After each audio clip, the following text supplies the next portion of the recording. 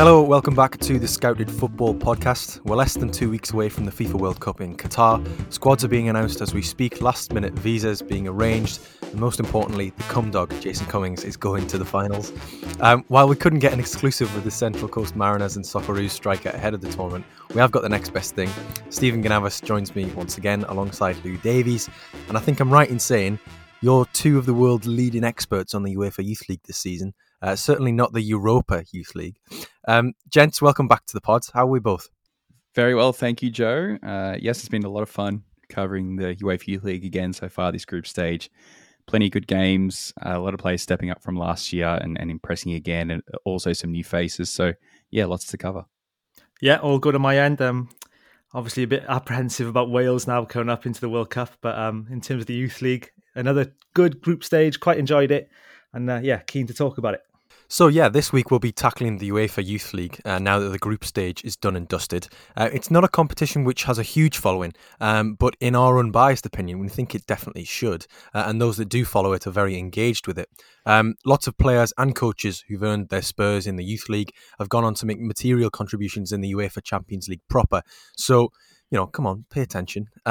Llew, Steve, you've been compiling match day reports on the Patreon, on the Scouted Patreon, each game week, and that will continue, covering multiple games, picking out your favourite players. How's this year's competition been? Yeah, it's been great. It's, these tournaments are fun, lots of goals, interesting new players.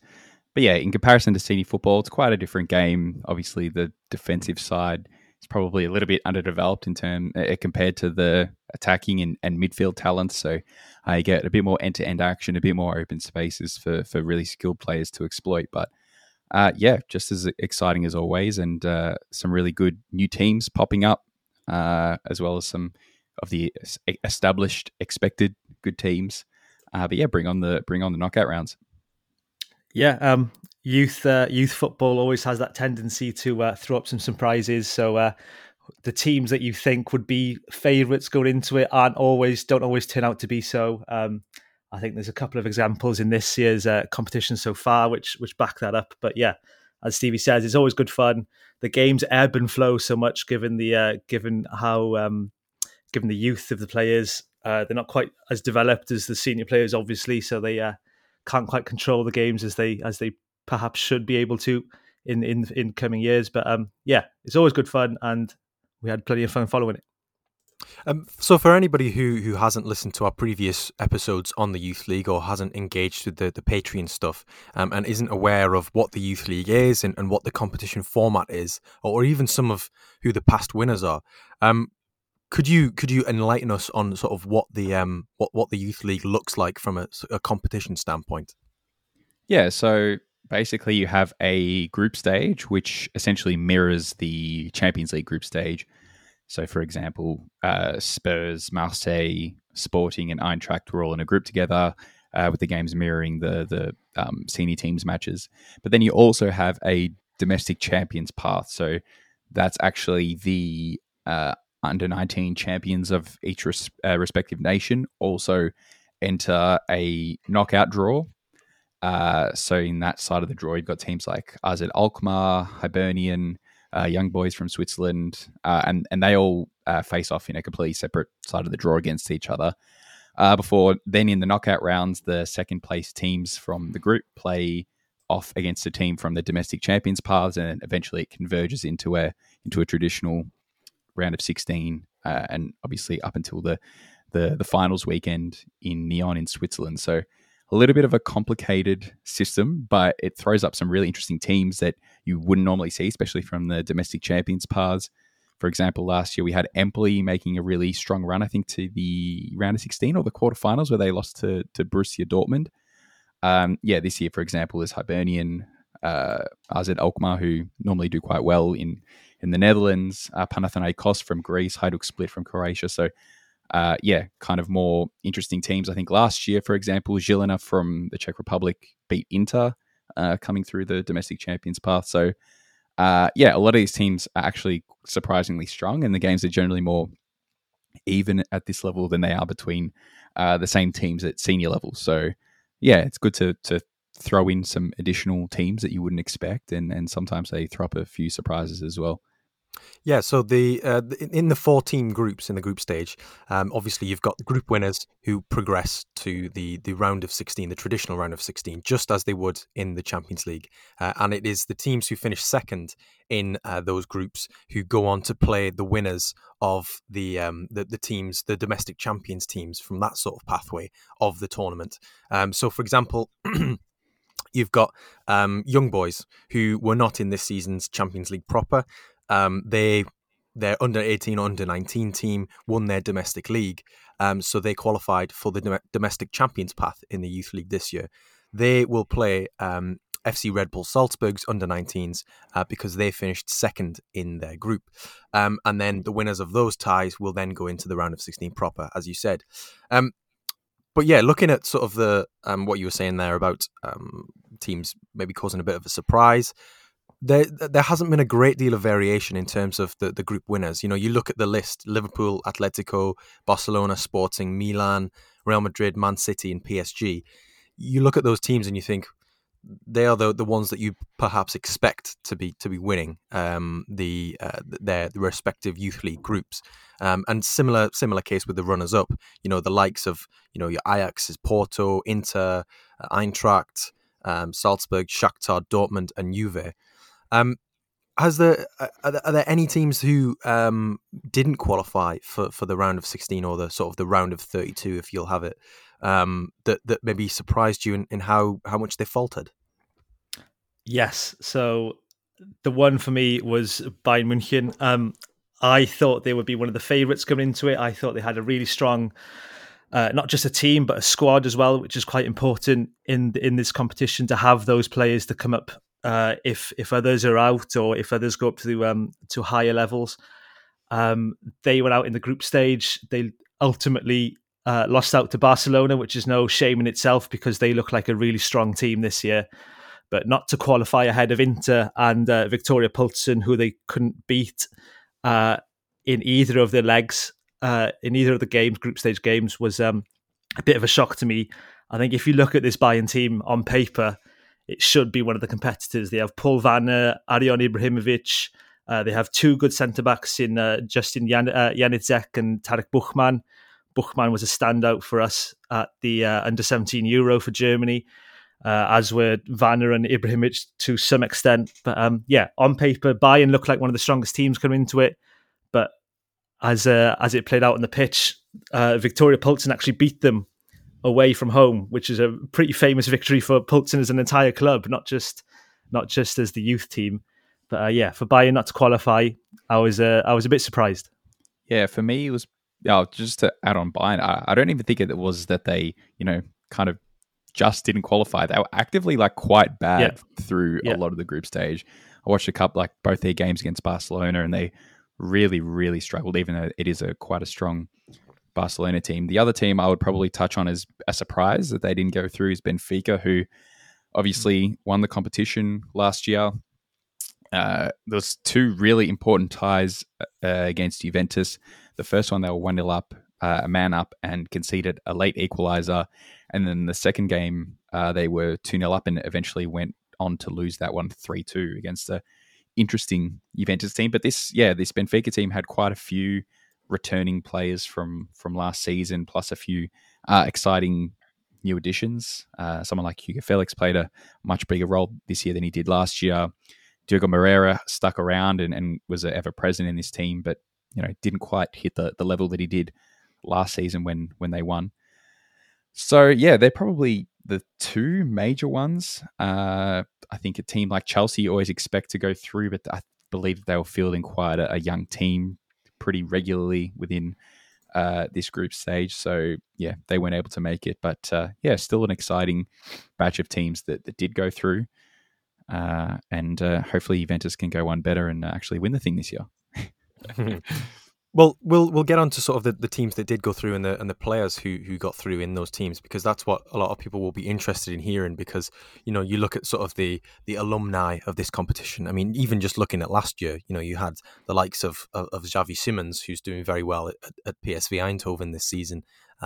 Warren Zaire-Emery for PSG last year in the Youth League, who I know is a favourite of ours at Scouted, and even the likes of James McAtee, who was playing for Manchester City's under-19s in this competition, and now is playing regularly for Sheffield United in the Championship, which shouldn't be underestimated. Is a huge step up.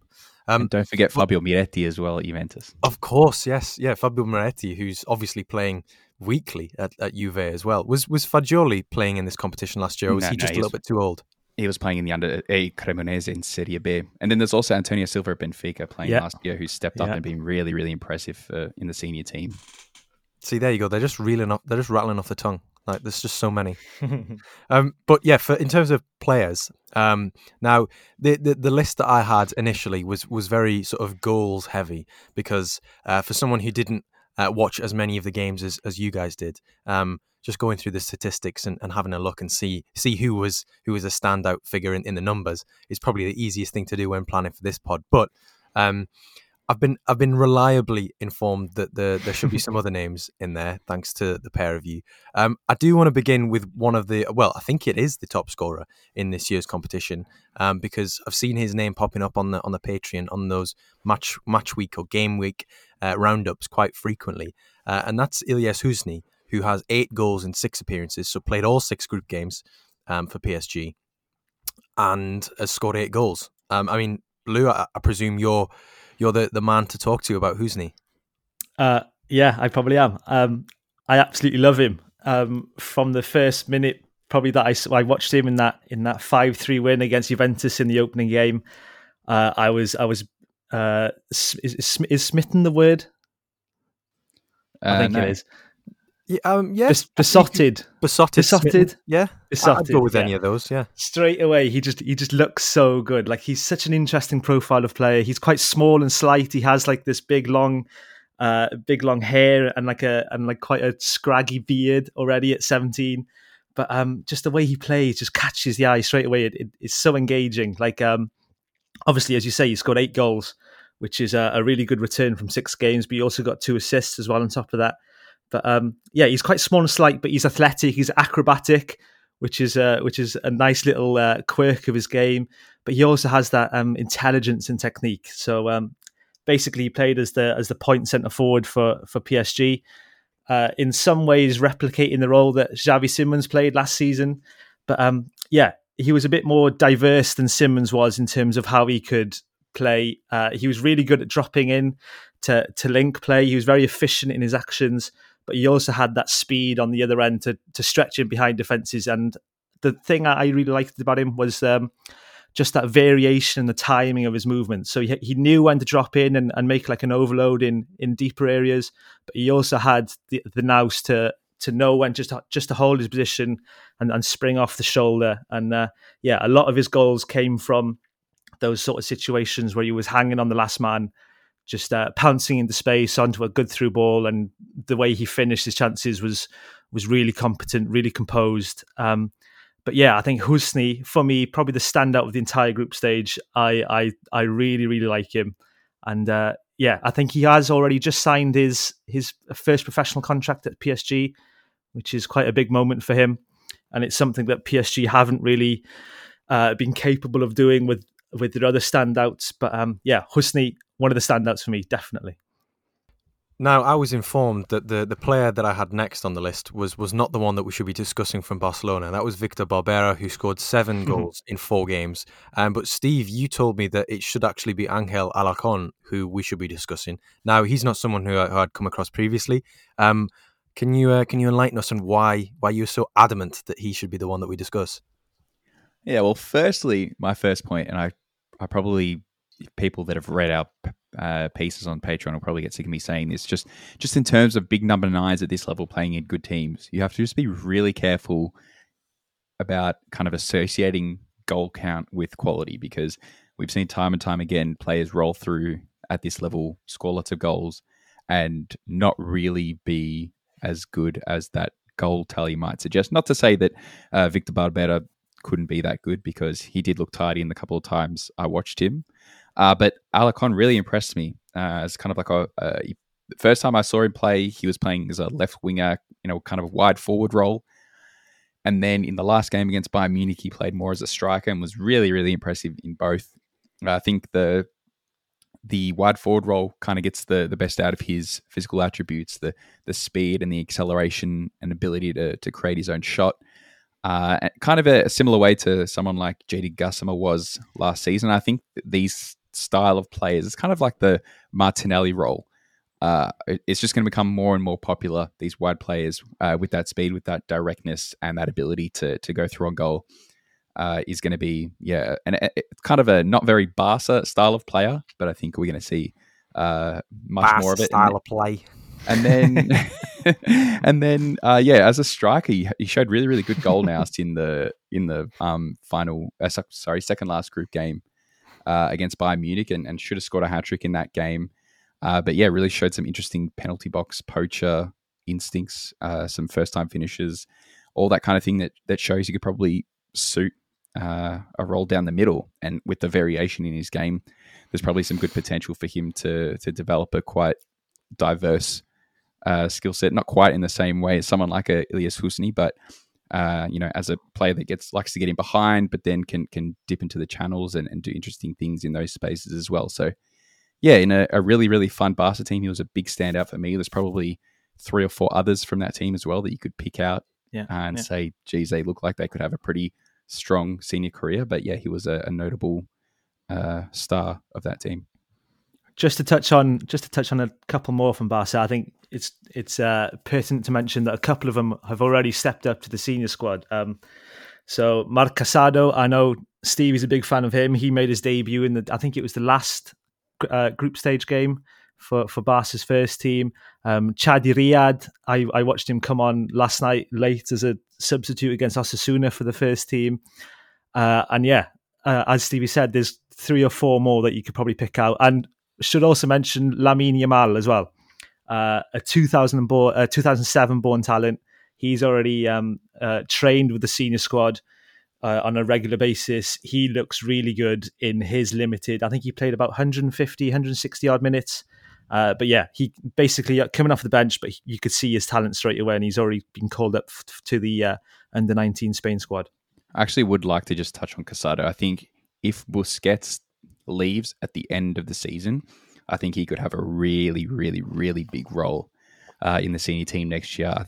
We watched him for the first time last year, and he immediately stood out, played like 1 or 2 games in the youth league this year, absolutely bossed the game, and from then on has basically been hanging around the fringes of the senior team. So I think there's a lot more that we're going to hear about him, and probably 2 or 3 others from this team as well. Yeah, La Masia keeps La Masiaing, I think it's fair to say. On to the next player on the list, and again, it was one which I had to seek advice from you guys on, but because I had the privilege of watching a couple of Liverpool's games in this year's edition of the competition, it was very nice to see that Oakley Kanania, a striker for Liverpool, who also happened to be corner taking quickly ball boy from the famous Liverpool comeback against Barcelona many seasons ago, or rather 3 or 4 seasons ago, at Anfield. He has been banging the goals in, but he's not the headline Liverpool player from this team, and I can agree with you on this one. And that's Ben Doak, who signed this summer from Celtic. He's been playing up for the 21s for Scotland most recently, and he just does look very, very good. He's very dynamic. He likes to take his man on down the line. Technically very adept. And especially at this level, when you see a player who is very, very competent, makes good decisions consistently, that does stand out. And I agree with you, Llew, that the headline for Liverpool, or the key player for them, certainly has to be Ben Doak. Yeah, so from the start, this Liverpool team is significantly better than last season's team. Last season's team reached the quarterfinal, I think, before losing to whoever it was. Might have been I can't remember who it was. Juventus. There we go. But that team flattered to deceive a bit, but this one looks a bit more serious. Ben Doak is a big reason for why.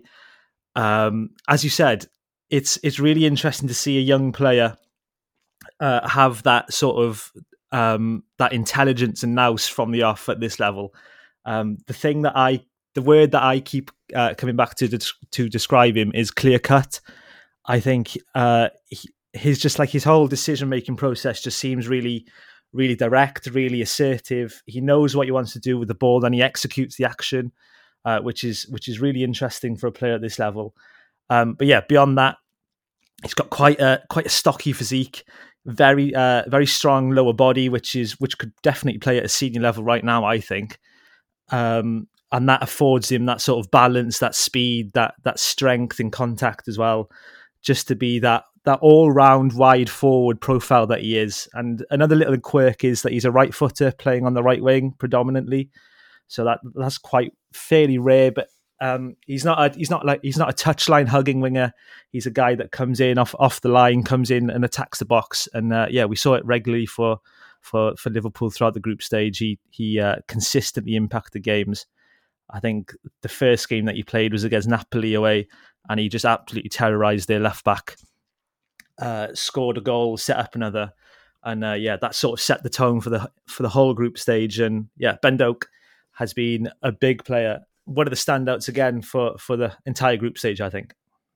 Just on that point about physicality and how you think he could be suitable for senior football at this stage. He's obviously a similar size to Harvey Elliott, or like a Ryan Kent, for example, who I think it's fair to say they do well enough physically at Premier League and Scottish Premiership level.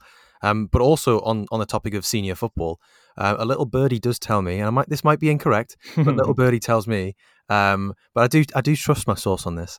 A little birdie tells me that one of the other players from this UEFA Youth League team at Liverpool could actually be featuring for Liverpool's senior team tonight in the Carabao Cup. That is Bobby Clark, son of Lee Clark, former Newcastle, Sunderland, Fulham midfielder. And it's not just because he's the son of a former footballer that he's a standout in this Liverpool team. He's actually very, very good. Again, we're talking about physicality. He can very much hold his own, gets stuck in on and off the ball if needs be.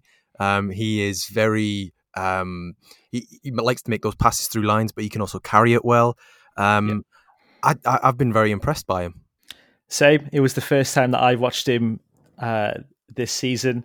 And from the off, he caught the eye. I think he has a really rangy physique, which straight away stands out. Apparently, he's had a bit of a growth spurt in the last year or so. And you could sort of see that in his game, that he's still learning how to use his body a little bit. But in terms of that physical potential, the player that I keep coming back to is Jordan Henderson. I think in maybe 5 or 6 years, that's the sort of player he will resemble the most in terms of physicality, that sort of hard running, big work rate runner between both boxes. But Bobby Clark, the thing that I also liked about him was he has quite an assertive technique. So Liverpool pressed high, which is to be expected. But once they turned over the ball in good areas, Bobby Clark was often the one that played that pass to kickstart the attack. He has like this punchy technique through lines, and I'm not surprised to see him already being involved at senior level. I think he's already made his first team debut. I think he came off the bench against Bournemouth in the Premier League in that 9-1 victory or wherever it was. And based off his youth league, he has a big future. And he's not the only son of a former footballer in this Liverpool Youth League team, is he? I can't say I know very much more about Lewis Koumas, but Llew, I think you're much better placed to discuss the spawn of a Koumas. Yeah, it's fun to see Jason's son. Obviously, Jason used to play Premier League level and for Wales. Louis, I think it's spelled as Lewis, but I think he wants to be called Louis. So He was an impact player basically for Liverpool coming off the bench, a centre forward, quite dynamic in his movements and stuff, and didn't really see much of him. And there's also another son of a former Premier League player, which is Maina Figueroa's son as well. So that's another little interesting quirk. That one had completely passed me by. That's fantastic. Absolutely love that you've got an ex-Honduran international son playing for Liverpool's youth team. Brilliant stuff. Moving back on to sort of the players on the continent, and sort of two on my short list that weren't shot down, thankfully, thanks to you two, were Ismail Garbi and Karim Konate. Steve, I don't know if you watched too much of these two, but sort of just looking at the statistics side of things, Konate for Salzburg, he got 5 goals in 6 appearances in the group stage this season, but perhaps more. I don't know.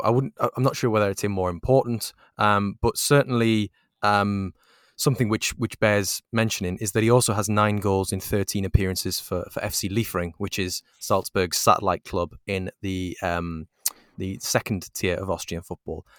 We've seen previously the likes of Šeško and Adeyemi score goals in fits and starts for Liefering and then make the transition to the first team. Konate has scored goals, plenty of them at ASEC in Ivory Coast, where he was signed from before he made the jump to European football, and he seems to be doing the same in pretty much whatever competition that he is since making the move. Yeah, it's a classic Salzburg story, I guess. They've clearly got this pathway for players that they've seen work before, and they're going to keep doing it into eternity probably, and keep churning out absolute gun strikers. Konate debuted for Ivory Coast at 16, was absolutely dominating at continental and local level in the Ivory Coast before making the jump to Salzburg. And I have seen murmurings of people complaining that he's played for Ivory Coast, he's played at such a high level in Africa. Why is he going through this process of playing in the second division in Austria? But I think, as alluded to, Salzburg have their process, and he's still 17, I believe. I think that putting a player through this bedding in period, letting them actually score quite a few goals and kind of get that confidence up and get that positive mood going after making such a big jump across the continent at that age, I think is a good thing. And eventually he'll step up into the senior team when Šeško leaves, and he'll be a key player and he'll score lots of goals. So he's really interesting. Just the athleticism at his age. Really, I only watched one game of him against Milan in the final group stage. He didn't score, but he was really, really impressive in a big duel with the Serbian centre back Janko Simic. Yeah, his athleticism hits the channels, but then he's got an absolute rocket of a right foot when he's given a bit of space. Probably should have scored 2 or 3 in that game, but was denied by a couple of bits of good goalkeeping. But yeah, really excited to see more of him. He scored a bunch of goals in the group stage. He's got a hat-trick against Chelsea. So he clearly knows how to put the ball in the back of the net. He didn't do it on the occasion that I saw him. But yeah, excited to see him make that step up. And I'm sure he's going to be a big hit and probably the next big Salzburg striker we're talking about after Šeško departs his throne. Yeah, no, just to flesh out what Stevie was saying about the process. I watched him in the second group stage game away at Chelsea, and he sort of didn't know his role. He looked a bit lost at times, but then in the return leg where he scored a hat-trick, you could see straight away that he had that understanding of the Salzburg system. He was hitting spaces really quickly. He was pouncing off those high turnovers. 2 of his goals were off Salzburg winning the ball in the Chelsea half, then immediately pouncing into transition. The other one was a penalty. So that sort of validates the process a little bit.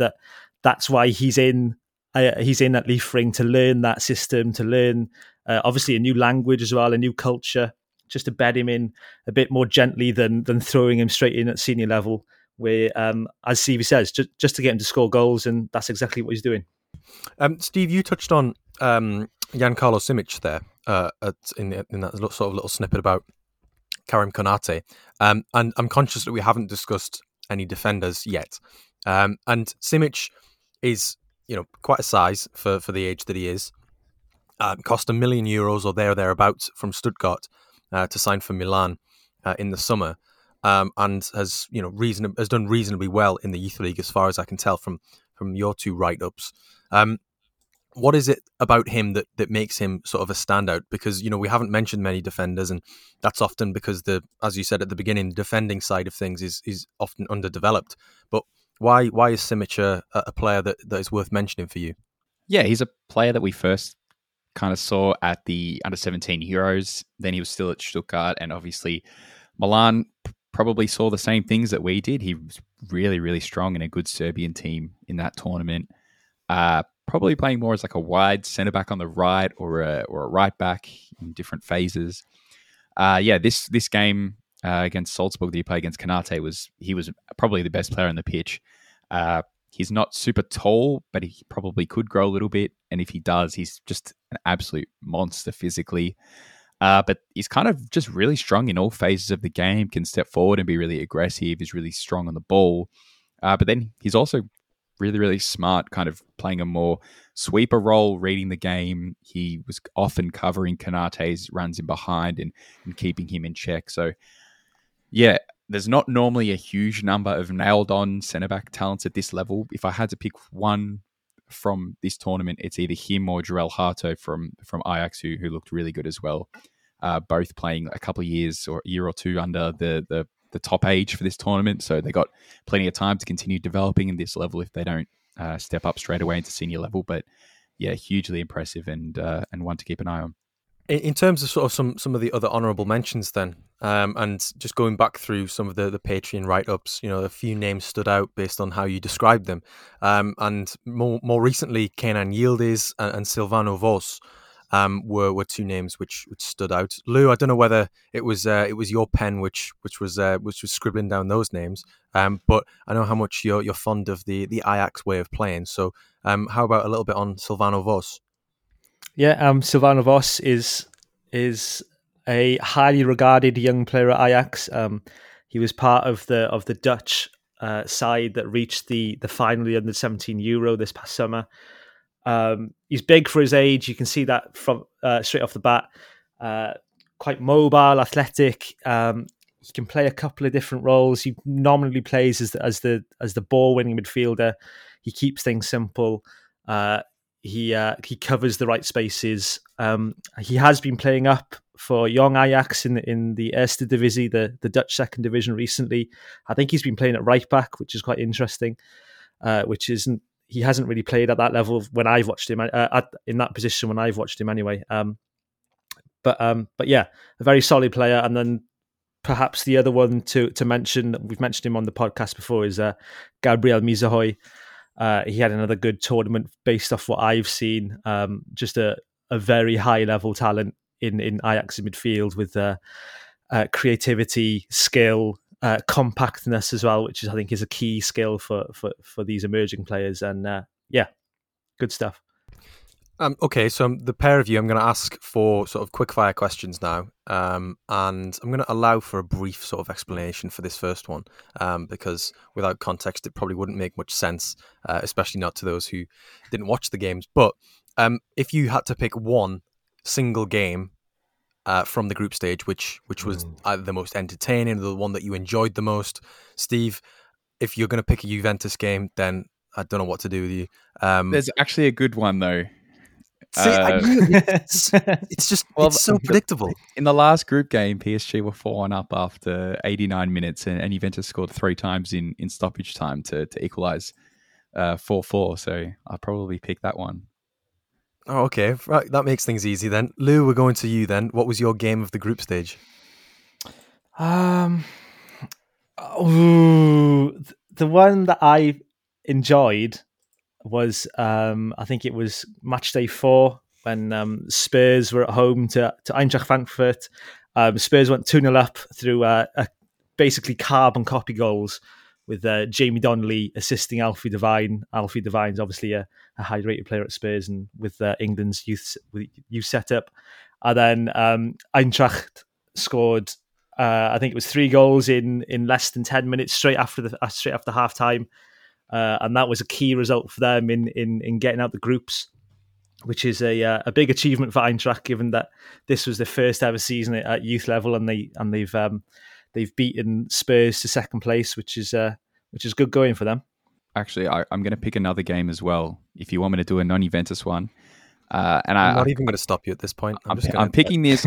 Complete disregard for the rules. I'm picking this just because I want to talk about them a little bit as well, and that's Sporting. Watch them beat Marseille 6-0, and it kind of seems weird picking a favourite game as a 6-0, but this team is so much fun to watch. I think they're probably top 2 or 3 favourites to go on and win the whole thing for me. 3 players in particular in that team were pretty dominant the whole group phase, all coming off a really strong Portugal team in the under-17 Euros, and that's Dario Sugo, Afonso Moreira, and Rodrigo Ribeiro, who, they dominated. Dario Sugo in particular is probably the shining star of this team as a holding midfielder, can just get through an enormous amount of work, but then can really bring it in the offensive part of the game as well. We've seen the ball striking that he's capable of at the under-17 Euros when he scored a 45-yard thunderbolt. But this whole team is really exciting. If there was probably one team that I would pick to watch if you get a chance to watch a knockout round game, I'd probably pick this team. One more from me as well, given that Stevie had one. Honestly, I think you two.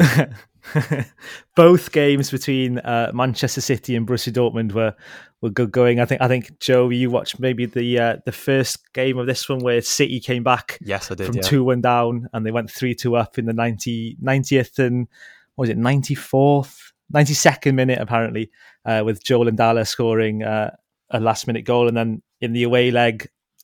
For City, they drew 3-3, which was a couple of spectacular goals from BVB. But yeah, I think just to touch on this Manchester City team as well, this is probably their best ever team in a youth league context.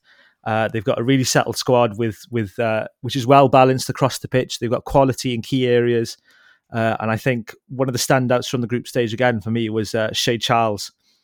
At the base of that midfield, the captain. He's already played multiple times for Northern Ireland's senior team. He looks like a very mature number 6 that can fill the right spaces, play the right passes, and he was key to this City team. And they definitely have a chance to at least reach the finals weekend, I think. You're going to get me in trouble with work if they find out that I've been watching youth league games during the middle of the day.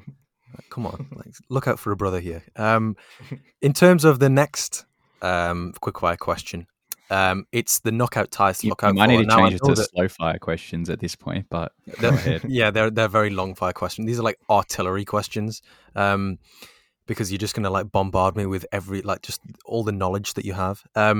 The knockout ties to look out for, and now I know that the the group winners haven't been drawn against anybody yet, but I suppose this gives us a good opportunity to revisit sort of the domestic champions path and the games that they're going to be the winners from those playoffs that play against the teams who finish runners up in the youth league group stage, and sort of just looking at the list here, I mean, three of them that are standing out for me: Young Boys versus Salzburg, Hibernian versus Dortmund, and AZ Alkmaar versus Eintracht Frankfurt. Which one are yours? And come on, KRC Genk against Juventus. Thank you. Whose side are you on, Llew? KRC Genk side. to be fair, yeah, you are a big Genk man. That was a bait question as well, though. But no, that Genk team, they came through the domestic champions path last year and did really well. They knocked Chelsea out of the competition. This Juventus team is really strong as well. I think they struggled in the first group game, got torn apart by PSG, but from then on went to strength to strength. And with some key acquisitions to that team, like Kenan Yildiz, who's come in and played a key role. They look like there's some senior ready players that are going to be coming through in that team. So that'll be a really, really, really exciting tie. But yeah, plenty of quality. Again, Hibs is an interesting one just to come through the domestic champions path after beating Rangers and Celtic is quite interesting. And then, as you said, getting through Nantes in the last round of the domestic champions path. So it's not an easy road for these teams from the domestic champions path to make it here. And theoretically, they're better than some of the other teams that have made it from the normal Champions League group path. So, for example, AZ Alkmaar's team beat Ajax to make it to where they are, even though Ajax get the free pass into the group stage. So, yeah, lots of interesting ties, and it's going to be a really fun second phase of the tournament. Yeah, for me, I think we touched on it already, but that Genk-Juventus matchup is a really interesting one, if only because it's another chance, hopefully, to watch Mika Götze, who's a very exciting young talent coming through at Genk, a left winger, high volume dribbler, plays with really impressive poise and skill, and he has that sort of electric speed, and he brings it all together really nicely. So he'll be one to watch if he isn't with the first team squad by then, which he which he might well be. As an Alkmaar Eintracht, that will be an interesting one. I quite like this Eintracht team. They have a couple of good talents across the pitch.